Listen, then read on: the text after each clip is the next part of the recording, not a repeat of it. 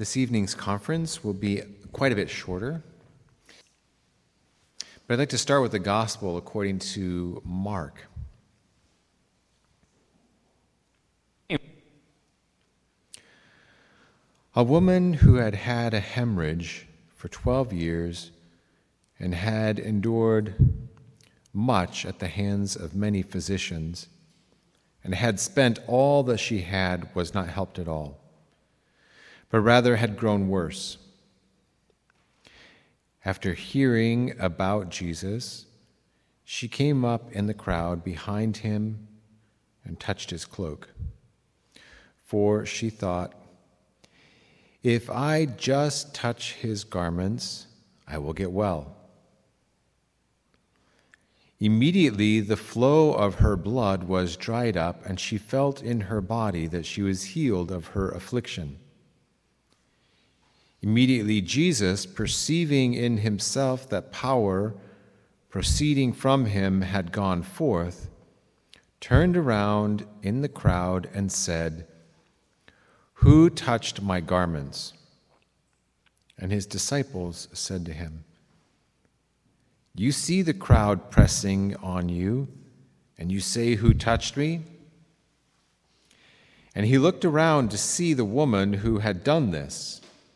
But the woman, fearing and trembling, aware of what had happened to her, came and fell down before him and told him the whole truth. And he said to her, "Daughter, your faith has made you well. Go in peace and be healed of your affliction." The Gospel of the Lord. I think that's Sister Joseph. Working on the music. What about that gospel? This talking a little bit about what I spoke in the previous conference about a charism. We're seeing in Jesus power going out of him. But the woman is coming. She recognizes that Jesus has something that she needs. And she goes and takes it from him. She doesn't even ask him. She goes and she draws it out of him. And what does he say? "Daughter, your faith has made you well. Go in peace." What I find interesting is that his disciples, the ones he's teaching, the ones who are supposed to be paying attention to what's happening, don't get it. They don't get it so much that they don't get it. They're not asking Jesus for anything. And so they're getting what they're asking for. Nothing. But it's this woman who's not even a disciple of Jesus. Somehow she recognizes that he has something beyond just what is visible to her. She recognizes that he has the power of God working in him, and she goes and takes it from him. And that's a charism, the charism of healing.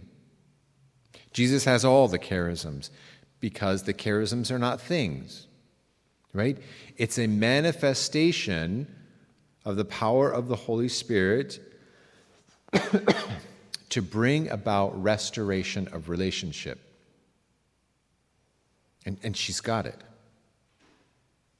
And the disciples will get it, just not yet. This is early on in the Gospel of Mark. And as the disciples follow Jesus more and more, it's a maturing process of their understanding. And eventually they will get there. Eventually they're asking for the Holy Spirit to come. And when he does come after that novena of 9 days after Jesus ascends, they receive because they ask. Jesus promised, and he gives it to them so that they continue on the mission of Jesus. Tonight, we'll have the opportunity. You'll have the opportunity. Tonight, I will be taking Jesus here, and I will be having the humeral veil, which is over here, and I'll have it on my shoulders. And you'll have the opportunity to come and draw from Jesus that which the Holy Spirit is stirring you to ask. And draw it out of him. And then when you say, thank you, what's he going to say? No, thank you for letting me serve you.